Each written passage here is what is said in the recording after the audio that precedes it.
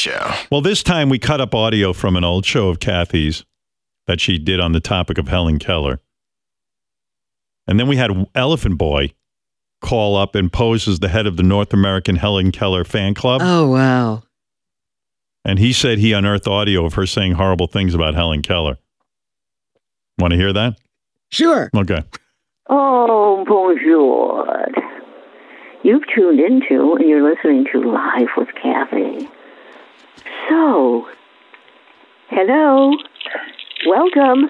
Hello, Cathi. How are you? I'm fine. How are you? I am the head of the North American Helen Keller fan club.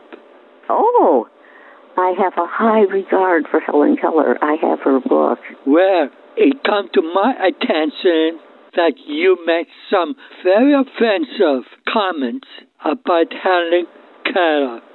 Really? You should be ashamed of yourself. Give me the show. Give me the comments that I made. Come on, do you have the guts? I can play it for you right now. I have a PSA. Helen Keller was an ugly, blind cunt.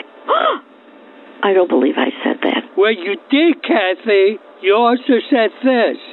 Helen Keller is absolutely a gross cunt that smells like Pakistani and goat's piss. Yuck.